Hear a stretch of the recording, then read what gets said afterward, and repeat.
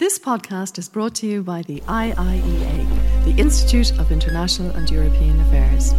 Join the discussion on IIEA.com and access our engaging videos, blogs and podcasts. Good afternoon, and I'm delighted to welcome you to this webinar, which is part of the 2020 ESB IIEA lecture series entitled Rethink Energy. And I'd like to begin by thanking the ESB for their sponsorship of this event. And at the Institute here, we very much value the collaboration with the ESB in this series.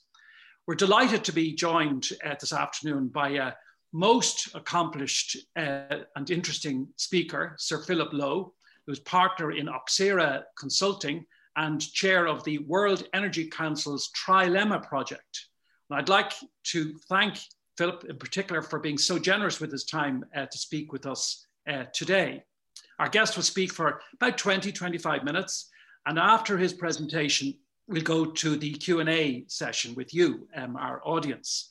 You'll be able to join the discussion using that Q&A function there on Zoom, which you should see on your screen, and we're all becoming so used to all of this functionality now on Zoom. So please do go in there and send us a question, and feel free to send your questions in throughout the session, as they occur to you, rather than waiting until the end. So if you've got an insight, if you've got a brainwave question, just pop it in as soon as it occurs to you. And I would ask, though, that you would identify yourself, your affiliation as well, if you have one, when you're asking a question. I'd like to remind you that both the presentation and the Q&A session today are on the record. And if you're given to Twitter or tweeting, please do tweet in the course of the session. And the handle for us is @IIEA. So before we turn to Sir Philip Lowe, I'd like to welcome Pat Fenlon. Pat is the Executive Director of Group Finance and Commercial at the ESB. I'd like to ask Pat to say a few words. Once Pat is done, he'll introduce our speaker, and Pat will be remaining with us for the Q&A session. And Pat may be able to contribute, or we may like to contribute. I'm sure we'd like him to do that, to any questions which have an explicit Irish dimension to today's discussion. So once again, I'm looking forward very much to our guest speaker, and also now to Pat Fenlon, who will introduce our guest. Thanks, Pat. Thank you, Alex. And good afternoon, everybody. And just on behalf of ESB, just want to welcome you to, I suppose, what's now the fourth lecture in the Rethinking Energy series. It's a program that ESB has been proud to be involved with for over a decade now, and looking forward to today's address by Sir Philip, which I think is really timely, both in relation to COVID-19 and Brexit, particularly in the context of how that will impact on the energy transition, which is a subject very dear to our hearts in ESB. Our Brighter Future strategy is all about leading the transition to a low carbon energy future. And what that will involve for us is substantial investment in transformative projects that will, with the aim of ensuring secure, affordable and sustainable electricity supply for our customers into the future. Brexit, I suppose, like many of you here on the call, is something we've been following closely in Ireland in recent years, and it's certainly heating up, as we know at the moment. ESB has been involved in the UK energy market for over 25 years, right across networks in Northern Ireland, where we own the NIE business, but also in onshore and offshore investments right across the UK, and also in EV charging infrastructure. And so it's a core market for ESB.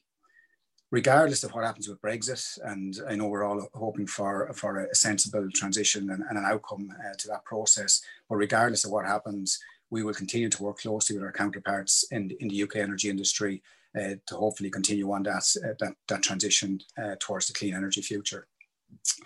COVID-19, of course, has had a massive impact on all of us. In ESB, we developed our first pandemic plan, response plan in 2006, following the SARS outbreak.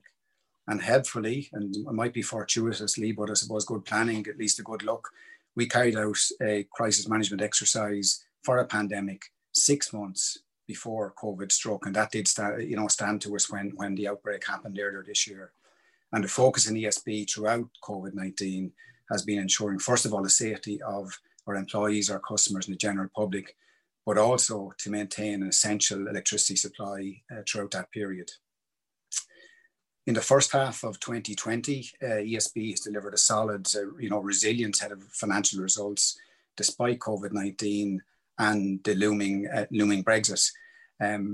But maintaining financial strength for ESB is really important to allow us to deliver the investment that's required in the future in both low carbon generation, but also in our electricity networks, which are crucial, not just for economic development and supply of electricity, but also for electrification of heat and transport, which is a critical plank of the transition to a low carbon energy future.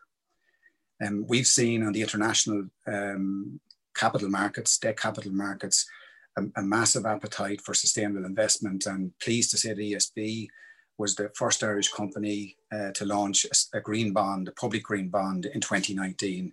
And we see that appetite for such investment continuing.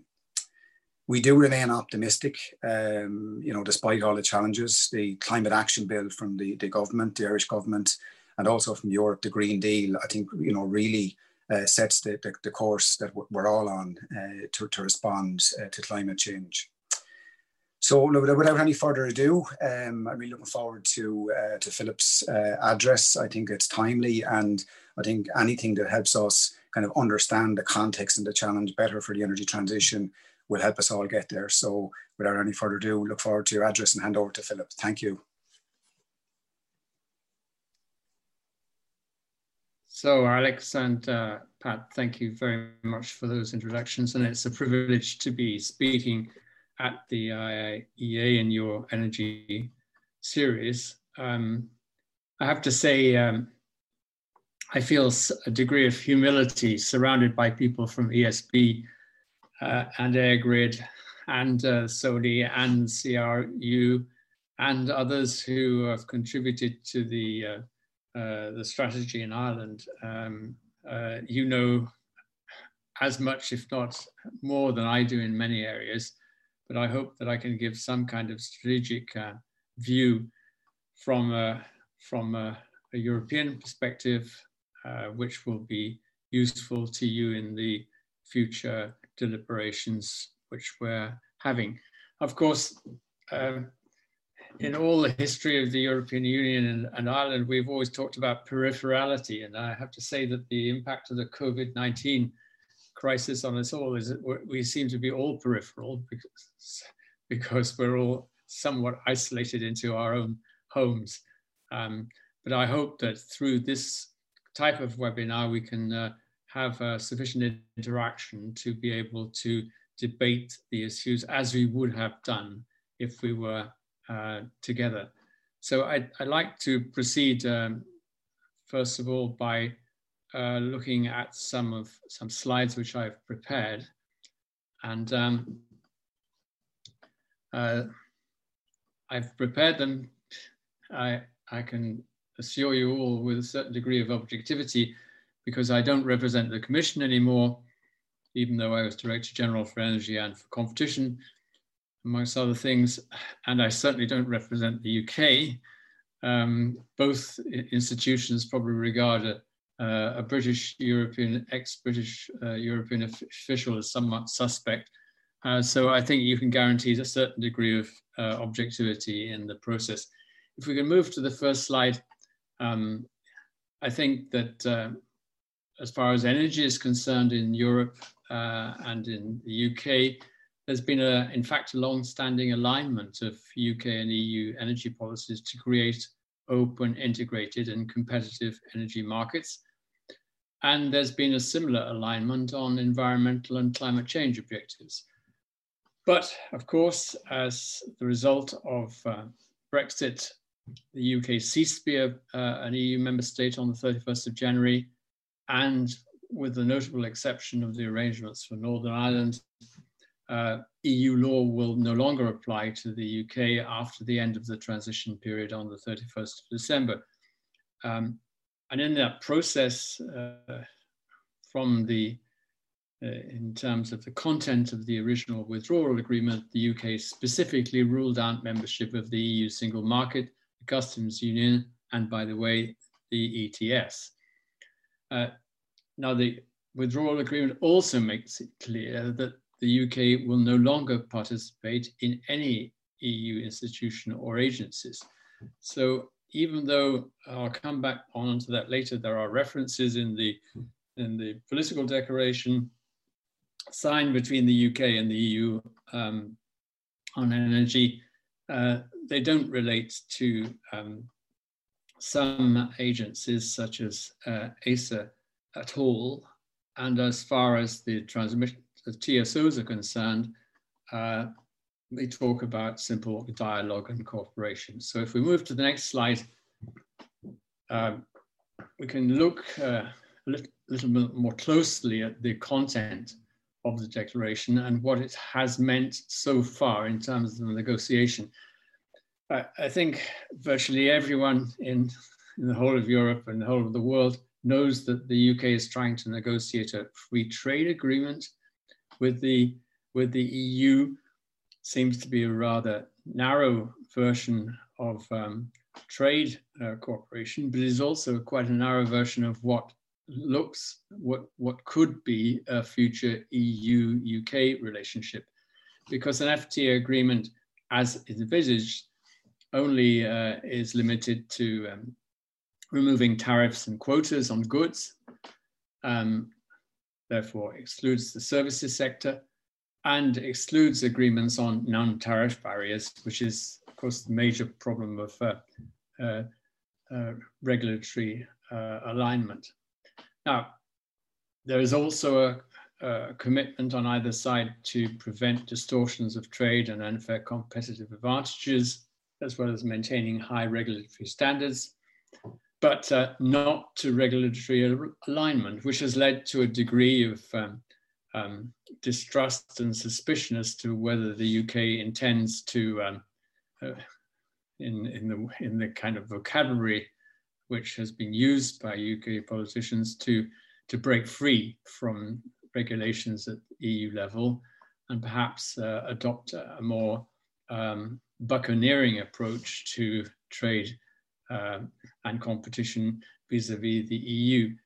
There's a commitment in the political declaration to cost-efficient, clean and secure supplies of energy based on competitive markets and access to networks, and to facilitate technical cooperation in order to ensure security of supply and encourage sufficient trade through interconnectors. But there's clearly no reference to any maintenance or development of shared market rules and network codes. And there's a commitment to continued cooperation, as I've referred to earlier, between systems of TSOs, but no mention of cooperation between regulators.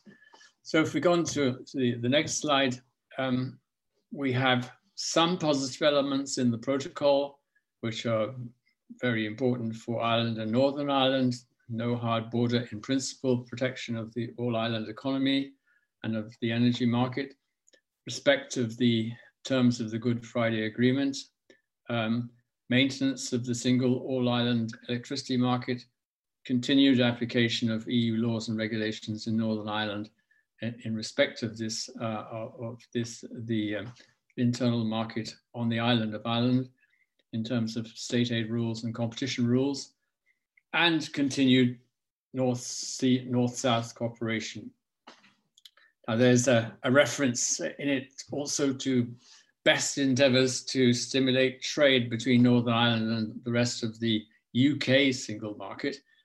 As you are aware, the UK government is now, on a unilateral basis, trying to strengthen this through its proposed internal market bill, which is in principle in contravention with the terms of the protocol and the withdrawal agreement. But we wait to see what the outcome of that discussion will be.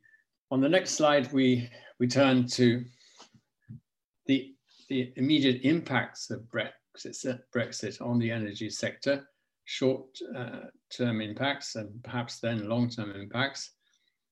Now, unless there is no deal, we shouldn't exaggerate that the immediate impacts will be very substantial.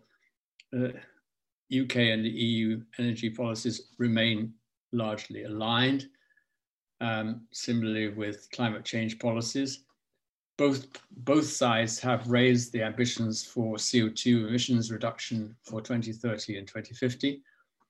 And the UK has transposed the bulk of existing EU energy directives into national law. And thirdly, which is obvious, the UK remains physically connected in gas and electricity to EU member states, notwithstanding the 1,000 megawatts to Ireland, to and from Ireland. There's also up to 4,000 megawatts of interconnection with other EU countries. And given ongoing cooperation between TSOs, one would expect that trade will continue to take place, and even new interconnectors like Green Line are under construction. Of course, if there is no deal, there's obvious potential for delay and confusion. I see that possibly more in terms of gas trading than in electricity, but widespread disruption is probably unlikely. Clearly, technical agreements will have to be made, and ultimately, if there is no deal now, the question would then be, will there be a deal sometime later? So will this be a question of some interim arrangements? And the important thing there, as you all know from with the experience of European negotiations, try and prevent the provisional from being permanent. Now, on the next slide, I've turned to the longer term impacts, and I've referred already to the fact that there's no commitment to regulatory alignment. It's unlikely that the market rules and network codes will continue to be aligned unless the UK is somehow associated to EU discussions on the design and the adoption, the adaptation of energy market rules. Now, one might say, is this one-sided? I think the fact is that it's reluctance on both sides. EU agencies and committees can invite third country representatives to participate in their discussions, but there are plenty of voices within the EU who dislike the idea of the UK choosing the parts of the single market which it wants to be involved in and not others. And obviously, if there is divergence on market rules and network codes, this is going to lead to less efficient market functioning, less competition, less liquidity as well. On the next slide, I think that obviously your focus will be on Ireland itself and its own security of supply. From the end of this year, Ireland becomes an energy island in EU terms, in principle cut off from the rest of networks in the EU. And it's logical in that respect that the Celtic Interconnector has become a European project of common interest, with a direct link between France and Ireland, and a commitment of 500 billion from the EU budget for that project. But of course, we don't expect that to come on stream until 2025. There is certainly more and more self-sufficiency through renewables, but for the moment, Ireland is very much linked with the UK market, both in electricity and gas. There's a UK commitment to North Sea cooperation, but as you've probably read, there's some degree of discord as to whether the UK could stay in that cooperation framework. It wasn't, if I remember rightly, as Director General, for energy, it wasn't an EU body at all in 2010. But since I left, certainly, North Sea Energy Corporation has become co-chaired with the Commission, and it seems that there is a debate as to whether the UK could be involved or not. Well, that's connected to the wider debate about UK willingness to participate in EU-sponsored initiatives. And of course, there is also a discussion as to whether local content should issue rules, should influence the decisions taken on construction of offshore equipment. So on the next slide, we turn to further measures. Well, here we go into the realm of perhaps more pragmatism in the way in which we could go forward, given the blockage on institutional grounds. One could expect that there will be some degree of, as Alex has referred to, brainwaves or insights as to how future cooperation could be guaranteed,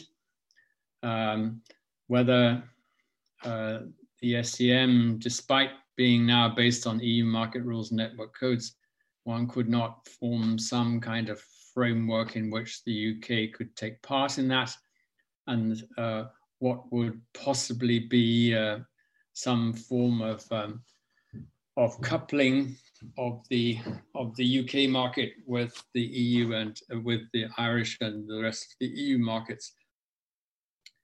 Energy efficiency will remain a key component of all discussions on security of supply. And certainly in Ireland, where it has to think very much about the potential need for backup generation capacity, whether, as we have seen recently, gas-fired power plants figure in even a transition scenario is not clear, but it may be that they are not a thing of the past, at least until 2030. So then we turn to the next slide, and we add COVID-19's short-term impacts. I think all of you have seen the reports of the IEA on the impact on the energy sector. An average 25% decline in demand, a 50% decline in oil demand, a 50% drop in road transport year on year, and inevitably, because of the uncertainty associated with COVID, a fall in investment in energy. Nevertheless, overall, energy systems have been resilient during the crisis, and Pat has referred to the situation in Ireland itself. Globally, low carbon sources of energy are overtaking coal as the primary source of energy for power generation. They have priority access to grids and low operating costs. Investors are tending to steer away from fossil fuels at the moment, taking a longer term view than governments. Gas demand is also likely to fall by 5% in this year after 10 years of growth. And we've seen in the last, we expect in 2020 a fall in CO2 emissions. As I wrote here, a decline which is 6 times larger than the fall resulting from the economic decline after the financial crisis. So if we go then to the following slide and take a longer view, I've referred to the fact that investors are favoring renewables, but of course prices of oil and gas are historically low, and using existing fossil fuel power plants is still a viable option in the short term if regulations permit it. And oil and gas are also needed in all modes of transport, at least until 2030. Maybe we can see displacement of oil by gas in maritime transport in particular, and also in commercial transport. Looking at the long term, there's a lot of aspiration around.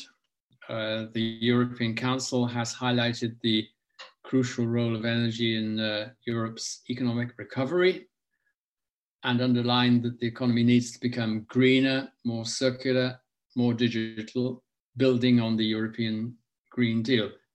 That's thankfully a commitment which hopefully all the member states of the European Union will sign up to.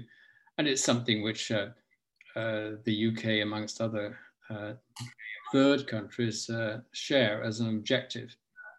If we move to the next slide. The crisis obviously has had an effect on consumer behavior and on the location of economic activity. We're all experiencing living through the trend towards teleworking, to online purchasing, as well as delivery to and services in the home. And it's fair to say that it's unlikely that people, and particularly businesses, are going to return to previous working, shopping, and servicing habits. And that may have implications for energy demand patterns and for distribution networks, which I'm not qualified to talk about, but I'm sure that it is being studied by ESB and others. The economy is becoming increasingly digital, with a consequent increase in demand for electricity for service, for example. It's becoming increasingly digital with some degree of impact on the market power of major players, major high-tech companies. And this is a challenge for competition policy globally.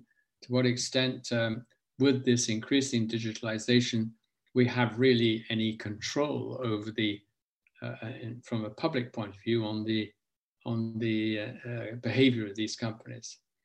For the time being, public transport, all modes, as well as car sharing, don't offer people adequate protection from the virus. And one can see the renewed importance of the private car. And if anyone can afford it, electric vehicles. Lockdown measures hit poorer people harder than others. Energy poverty has become an issue again in all our countries. If we move then to the following slide, I'd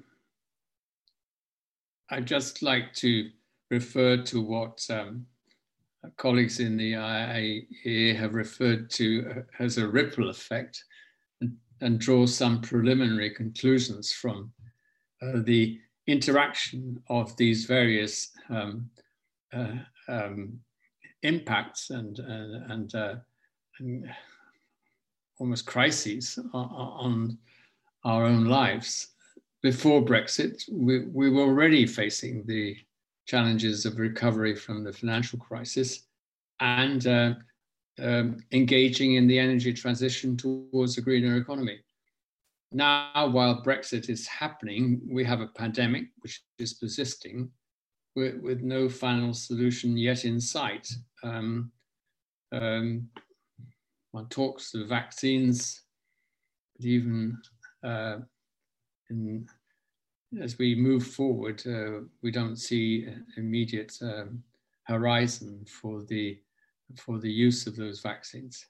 And as for Brexit itself, this is, after all, a political and economic crisis of some dimension, at least for the UK and also for its immediate neighbours, the ones who are most affected in the European Union, that is Ireland, Belgium, the Netherlands, France.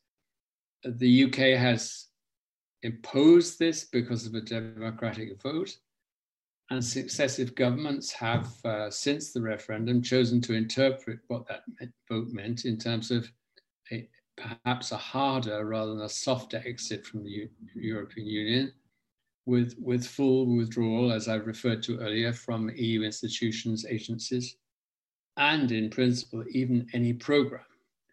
the EU's response has also been to emphasize that participation in the single market has to be total, not partial, with the acceptance of all the responsibilities as well as the advantages. And that can lead to some degree of deadlock in some of the talks which have taken place between the UK and the EU.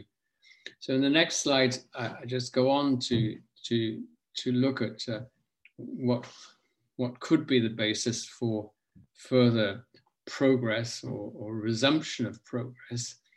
I think the energy market is one example among others where the UK and its European neighbours have the potential to retain and expand the cooperation and links which they've already established between each other within the EU. But this requires a lot of more mutual trust and confidence and a degree of pragmatism to develop new frameworks which both sides can live with, even if they both feel uncomfortable in them. And then in the next slide, I just recall, apart from the benefits which are obvious through a cooperation in energy and market interconnection and integration, finding a new framework requires everyone to work together, absent institutional preconditions on both sides. And that's a major challenge at the moment. That being said, if you look back at history, in Ireland in particular, the spirit behind the Good Friday Agreement should, in principle, inspire everyone to work towards energy solutions which are good for Ireland, for Northern Ireland, for the United Kingdom, and for the European Union. I was reminded when addressing this theme before that Patrick Kavanagh had something interesting to say about the issues which face us, or the challenges which face us in life. In his poem Epic, I have lived in important places, times when great events were decided, who owned half a rood of rock. That was the year of the Munich bother, which was more important. And today we have a combination of the challenge of climate change, we have the challenge of a pandemic, we have increasing, so far, lack of support for multilateral action and cooperation, and we have Brexit. Which of these issues is the most important for the future? I think that Ireland has always shown the example. It is necessary to build alliances and find common solutions. That's the basis upon which the European Union has worked to find solutions which can't be achieved by one country on their own. Now, that can always be challenged in individual areas, but pragmatically, both the UK, Ireland, and the European Union must look for areas where progress can be made, and energy is one of them. Thank you very much.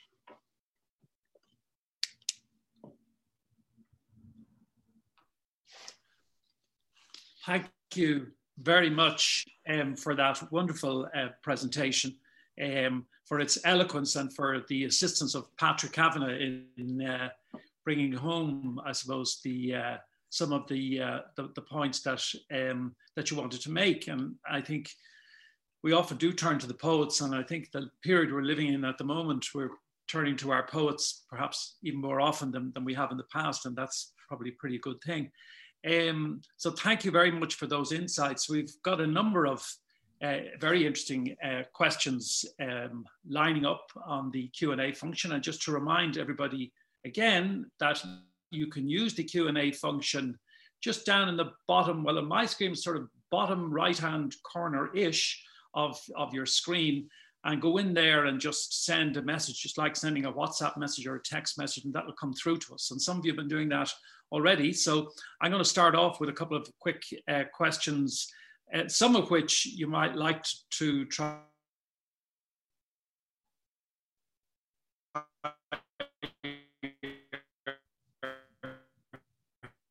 and that, but maybe some perhaps might be from Councillor Sarah Riley, whether you believe the North-South Interconnector project will continue. Now you might want to change that yourself into whether you think it should continue as opposed to whether you think it will continue. But do you have any thoughts about the interconnector? Well, I mean, it's one component of an increasingly, well, should be an increasingly integrated network, which offers some degree of advantage, both in terms of security of supply, resilience of systems, and is an important component of the links which should be maintained and promoted with the UK, from Scotland to Northern Ireland, and those from the south of Ireland to the UK, and ultimately to France as far as electricity is concerned. So I think the issue, do I believe that the North-South Interconnector project will proceed, is my answer, first of all, is that I think it should proceed, and that for the reasons I've just emphasized before, we have to look at, we have to tolerate and work on the issues which separate the UK and some of the interests in I from the aims of the project, and find out and create frameworks where it can go ahead. I believe that it should go ahead personally. I think that studies have shown that it would be of tremendous benefit. It's not the only answer to energy problems on the island of Ireland, but it's one important component. If I'm not mistaken, I think Sarah might well be channeling some and reflecting on some of the controversies, let me put it that way, on the infrastructure that we've had locally. So, I mean, that's obviously the subject of ongoing debate, but the big picture point you've addressed. And in fact, the next question is also about interconnectors more broadly. It's from Fergal McNamara, who's the chair of the World Energy Council Ireland. I think you may know Fergal. I've come across Fergal, and known to the here. And Fergal says, in light of announcements, in light of the announcements of new interconnectors, GB to Norway, and another one to the Netherlands, and GB to Denmark and Iceland, how can this be reconciled with the portents of increasing divergence of market rules? Well, just to final word to Sarah on the interconnector. I mean, one of the things we tackle very much in the European Commission, and we're tackling outside it as well, is making sure that local communities are fully aware of the benefits of any infrastructure improvement, and finding ways in which they can be associated with and the projects concerned. So it is always going to be a major challenge, but it's something which requires a lot of public debate and an open discussion, looking at the overall advantages, but also taking into account the impacts on local communities. Now, as far as the interconnectors are concerned, I think that after a period of some hesitation in the early 2000s, the successive UK governments, coalition government under David Cameron and Liberal Democrats, but also later have committed themselves to supporting interconnection as an important contribution to security of supply and to more liquidity and more competitiveness on the UK market. And of course, if then you are confronted with the institutional challenge and the political challenge of Brexit, you have to say, well, how can you, on the one hand, want to develop such systems which are interconnected and integrated without common rules? Now, I have argued this myself with many of my compatriots who are whose names are well known in UK politics, and they say, well, we don't want European rules, we want international rules. And I say, well, which would you prefer? You want US rules or Chinese rules, or would you like those rules to be perhaps more adapted to conditions in Europe? And the answer is, well, there is an institutional blockage on this, that the idea of European Union being some kind of political organization which is taking away the identity and powers of autonomous countries in Europe is something which is very strong in the political flavor of the moment in London and elsewhere. But I personally believe that the practical advantages of these interconnections, the fact that they are not just simply with EU countries, but they're with Norway, which is obviously part of the single market. And there's also plans for interconnection with Ireland. And in the end, the practicalities of working out how to manage transmission capacities and manage trade inside on electricity will dominate ultimately on the over the institutional issues. Now, how long will that take? I don't know. I just simply believe that in order to recreate the trust and confidence on the UK side, at least, we have to provide a framework for talking about market rules and network codes, etc., which doesn't necessarily have labels which make them withdraw completely from any discussion.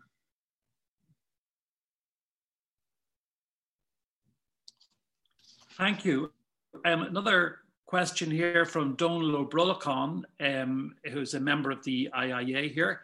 Any lessons for us from existing EU links with another energy island, quote unquote, for example, Switzerland or Norway, also noting Norway's powerful position as an energy supplier? So any lessons from Switzerland, Norway? I think, Alex, the Donal is correct to look at these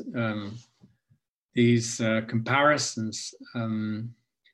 I'm not sure that one could describe Switzerland or Norway really as an energy island, because physically they're very much interconnected with the European market. Whether they're, and of course Norway as part of the single market is very much in it, whereas Switzerland isn't. What can we learn from Switzerland? Well, the first thing to say is that Switzerland has the same sort of institutional issues with the EU as the UK, although perhaps a smaller scale, and a different geographical location, which is right in the middle of Europe. And what has Switzerland been trying to do since it has rejected EU membership and rejected single market membership? It's tried to negotiate sectoral agreements with the European Union in a large number of areas. I think there are already over 100 agreements between the EU and Switzerland. And frankly, the EU has been increasingly, I say EU, the other member state, the EU member states have been increasingly impatient about this, that Switzerland seems to want to do a certain number of things with the European Union, but is not really prepared to accept the common rules of, for example, competition policy and of state aid. And so there is now increasing reluctance from the EU to go into more agreements with the EU, with Switzerland, even though it would make eminent sense for it, on practical grounds for it to do so. Now, it may be that if you look at it in the future, in 10 or 15 years' time, it may be that the combination of UK and Swiss pressure to reach agreements on interconnection and on trading across the European markets will result in some degree of a greater degree of pragmatism on the EU side, but it would also probably imply that on the Swiss and UK side, they have to accept some institutions, some agencies, regulation or on transmission system operation, which are supranational, which is, of course, the thing which they are not, that the UK side is not keen on for the moment. Now, as far as Norway is concerned, I think there is a direct lesson to be learned in terms of how Ireland and the UK and other EU countries could cooperate together in achieving some degree of market integration without it being necessarily in an EU framework. And that's the development of the Nordic electricity market, which is now more and more integrated into the EU system, but at the beginning began with cooperation and trading between the Scandinavian countries. And I think there's an opportunity for people in the UK, Ireland, and elsewhere to talk to those in Finland, in Norway, and Sweden, and discuss how that cooperation began and how it could be a useful model for future cooperation until we get some wider solution. Actually, I could have combined the following question with Donal O'Brolacon's question, because it comes from John O'Hagan, Professor of Economics in Trinity College, and he was asking, is there any other non-EU state with a similar interdependence in terms of energy supply with the EU as has the UK? And he was just wondering, well, could similar arrangements be applied? Now, you reflected on some of those points already. I don't know if anything, I think I've reflected additional occurs to you arising from that. I think of course, one's self-criticism of the EU and the EU member states, which it ought sometimes to be asking itself, or member states of the EU as a whole, is to have an agreement with another country outside the EU doesn't necessarily mean that they have to conform to EU rules. There is a general assumption of, I wouldn't say regulatory imperialism, but it's something like that, which derives from the depth and strength of the discussion between EU governments and between national administrations.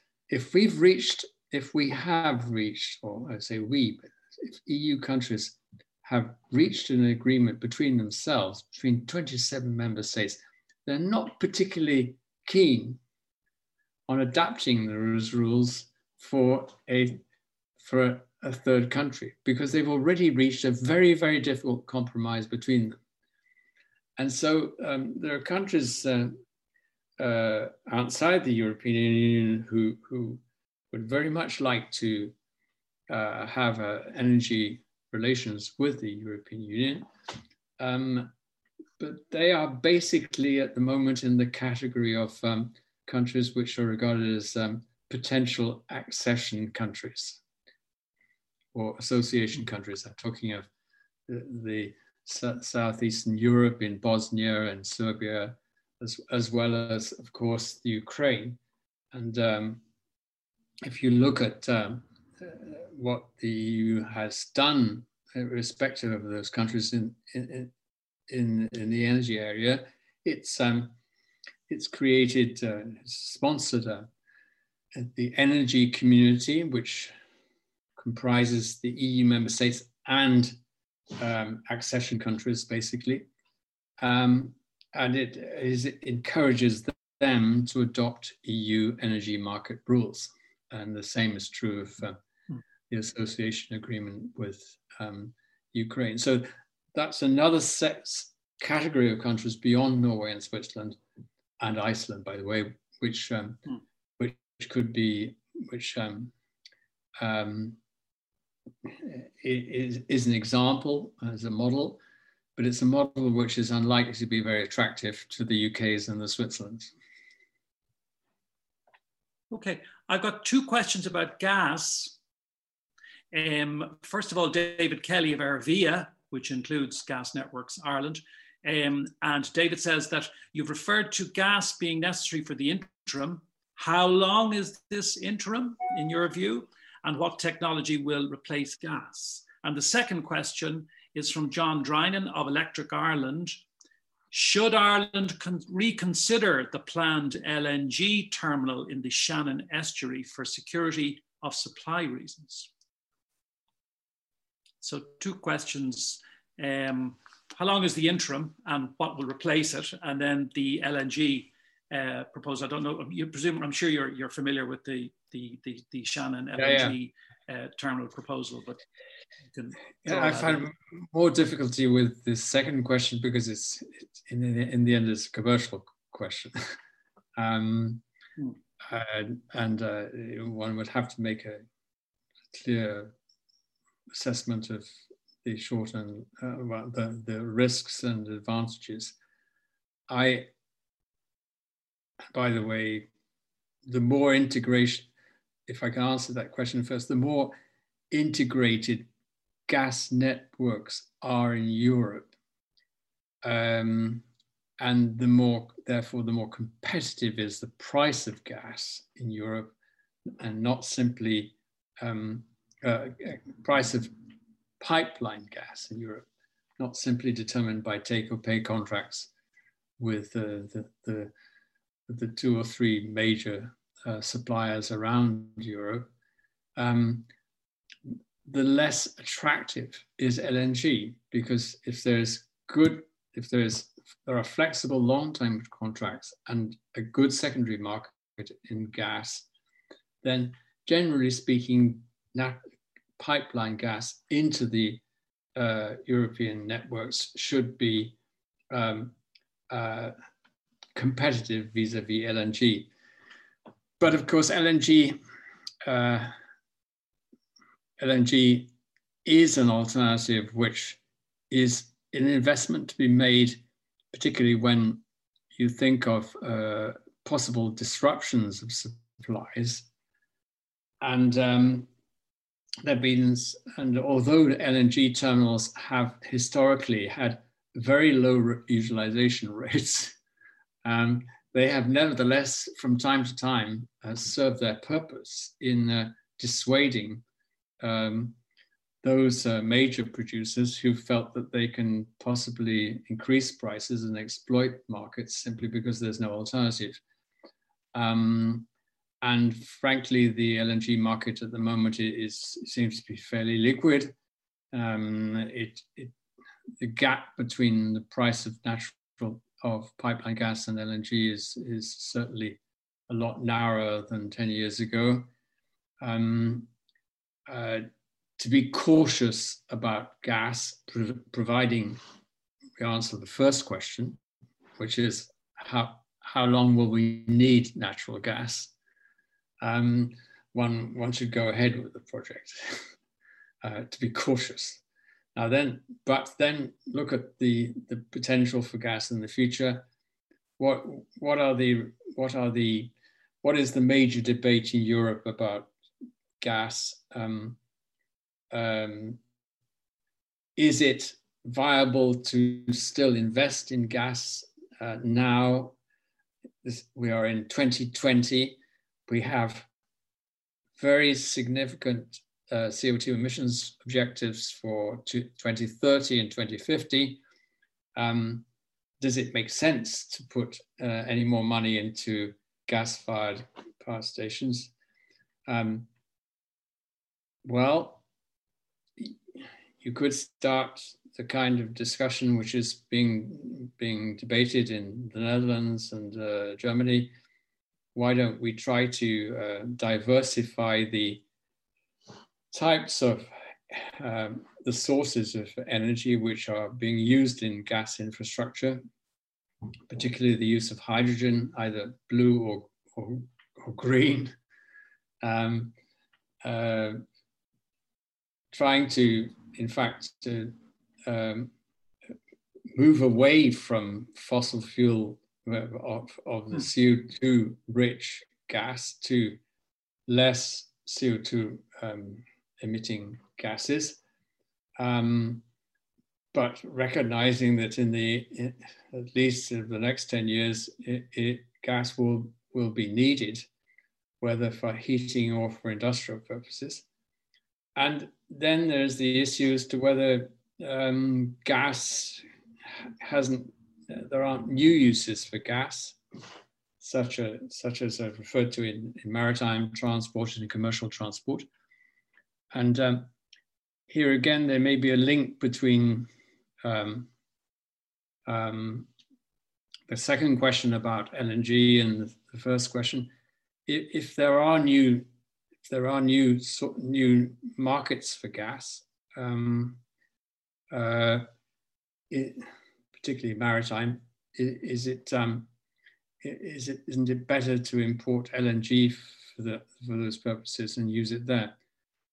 Frankly, Alex, I've not replied very clearly to either of those questions because I think they're quite difficult. I think that what we previously thought was a fairly clear situation for gas, gas over the next 10 to 15 years has become less certain picture because of the revised CO2 targets. That being said, there must be some new thinking about how to use the extensive gas infrastructure in Europe, which is there and which is an advantage. And therefore, biogas, hydrogen are among the alternatives we should look for. And on the issue of Shannon, I have to say I couldn't express a clear view, but I would, to be cautious, would be hedging bets and not abandoning something which could be useful later on. Yeah, no, that's understood. We've got a couple of other questions on gas and hydrogen, but we're coming up on 2 o'clock. And I do have just one other question here, which I'll also ask Pat to come in on, if I think Pat is still with us. It's from Ken Spratt, senior civil servant here in Dublin, and I worked very closely with Ken when I was Minister for Energy myself. So Ken is a real leader and huge knowledge of this field as well. But he also very nicely brings back in the poetic allusion from earlier, from Kavanagh.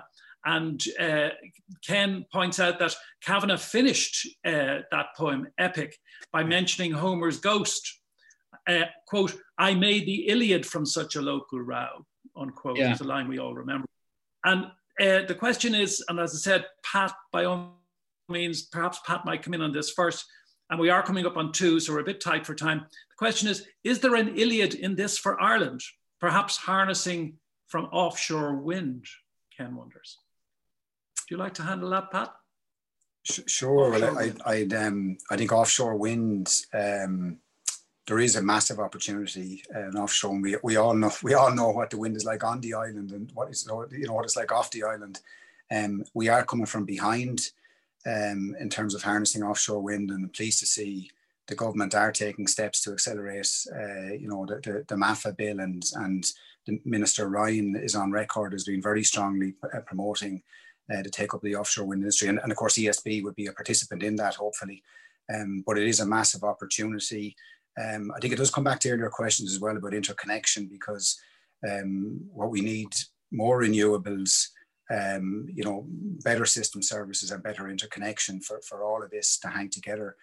But there is definitely an opportunity in this transition for Ireland, given the huge quantum of wind resources that we have. So absolutely, look, conscious of time, maybe better let Philip come in on that one as well. Yeah, I mean, as far as I understand it, Ireland is already, during the night, a net exporter of electricity to the UK because of offshore wind, or because of onshore and onshore wind, both, but particularly onshore, and that's a potential which should be exploited clearly. Although, I mean, the reality is that once you're in an integrated competitive market, is it correct always to refer to export opportunities and import opportunities as if national borders actually define the markets, which sometimes they don't? I think what's being defined is really where are generating plants, or where is sources of energy located, and what opportunities are there to sell their product in the rest of the EU or elsewhere. And I think prospects are good. I referred incidentally to the debate about local content, to what extent new installations have to be supplied, manufactured locally. Ireland still remains in a very strong position vis-a-vis the UK because of meteorological conditions and sea conditions to be able to exploit the market there, as well as frankly with France. But I'm not sure that. I just want to answer one question which I see on the screen, which is, can gas-powered generating stations be run from gas shipped by sea? Yes, they can. There's no reason why you can't use LNG for electricity generation. Lithuania has done it with its own LNG plant. LNG, therefore, is a source as it represents an alternative supply, both to for all forms of energy. But of course, you've got to look at the economics of transforming LNG into electricity, which may or may not be as competitive as in the present circumstances, for example, as to using renewables. Thank you. Just before we wrap up, just to remind people that the next event that the Institute will host, covering the issue of offshore wind, so that's timely for people and interesting for people, it's with Ala Weinstein of Trident Winds. And that event is on Friday, the 20th of November. It's not the next event of the IAEA, but it's the next relevant event to offshore wind on Friday, the 20th of November at 2 p.m. So it only remains for me to warmly thank Sir Philip Lowe for his presentation this afternoon, for his answering and addressing of questions, including those that I put to him and those that he had the flexibility and dexterity to see himself on the screen. So I want to thank him for giving us the benefit of his immensely wide knowledge and experience and insight. It's been not only very informative, but given us, I think, a lot to think about and reflect on. I want to thank again Pat Fenlon and the ESB, and note again the importance of the collaboration that we have that the IAEA has with the ESB on this series. So it's been an extremely informative and interesting experience this afternoon. A number of phrases always stick with me after these occasions, and one is where in the course of your presentation towards the end, you were talking about the importance or the desirability of countries working together absent institutional preconditions, which covers really quite a multitude when one observes what's happening at the moment in terms of what the possibility and what the options, what the chances for cooperation will be post-Brexit as elsewhere. So thank you once again, Sir Philip Lowe, for your presence this afternoon, and thank you all for your attendance. And there we will finish for today. This podcast is brought to you by the IIEA, the Institute of International and European Affairs. Join the discussion on IIEA.com and access our engaging videos, blogs and podcasts.